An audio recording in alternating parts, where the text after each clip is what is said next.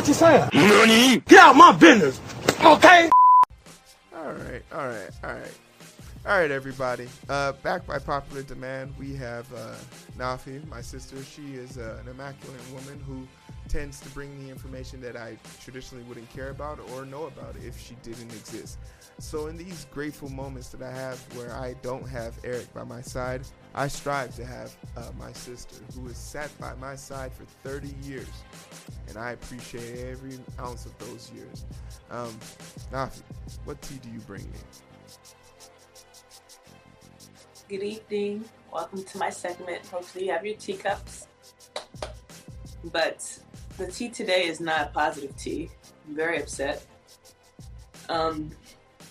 Cancel the culture is a word that goes around, right? So anytime a black person does something bad, we want to cancel the culture. It happened with Felicia Rashad when she made the comments about Bill Cosby. Right? We want to cancel her. Canceled R. Kelly. Canceled Bill Cosby. Now, the new order to be called to be canceled is DaBaby. You know, it's like little baby, DaBaby. I hope you guys know which baby I'm talking about. Which one is DaBaby? Is he the one with the mask teeth? Yeah, DaBaby is the one with, yeah, pretty much. Yeah, DaBaby is like, I don't even know how to describe.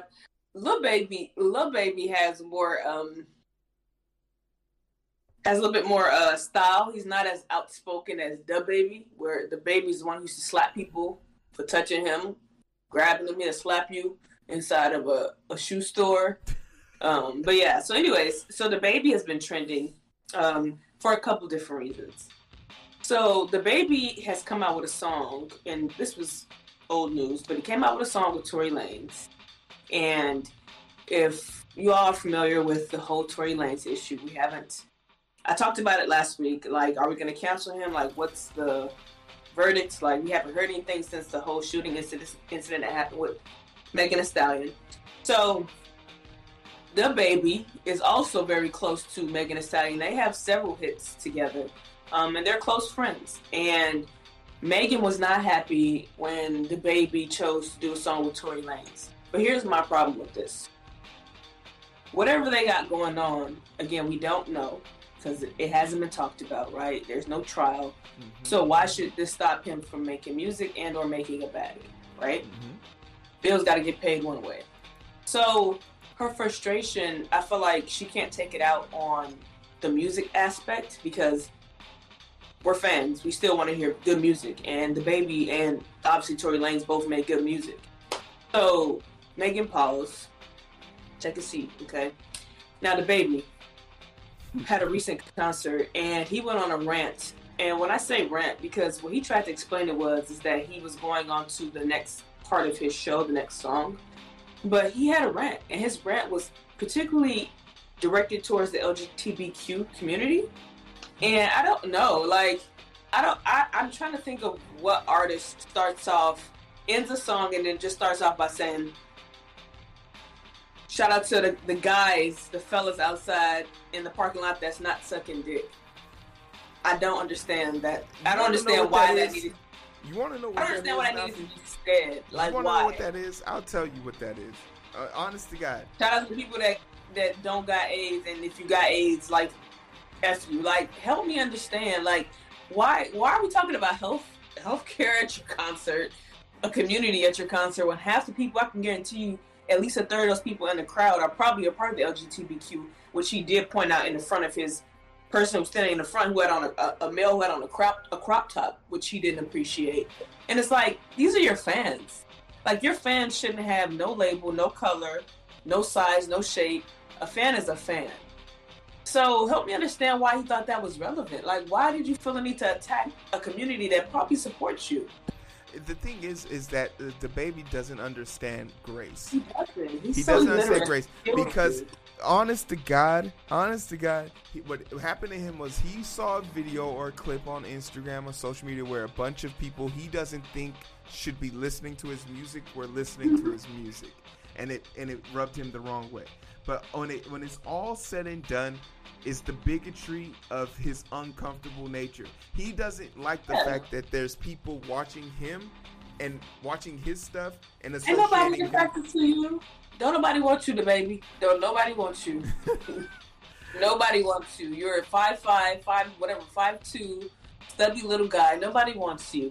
Now, he did offer an apology. However, it was only an apology based off his comments. He said after the apology, he wrote LBGT is what he wrote because he's a dumbass, obviously.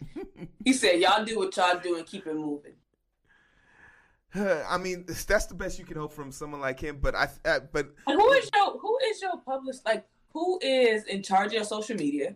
Who is your publicist? Mm-hmm. Like, who's in control of this? Because that's who I'm upset with. Because a lot of times we don't expect these rappers to have the education to know what to say or what's the upcoming trends, right? Because he blatantly said LBGT. He missed a whole bunch of other letters, right? He's just as illiterate as fucking 50 Cent. He's not up to date with the terms. So it's like, who is your publicist? Like, your publicist, I expect that person to create a statement as if this is the president talking. He needs to be creating a statement for him.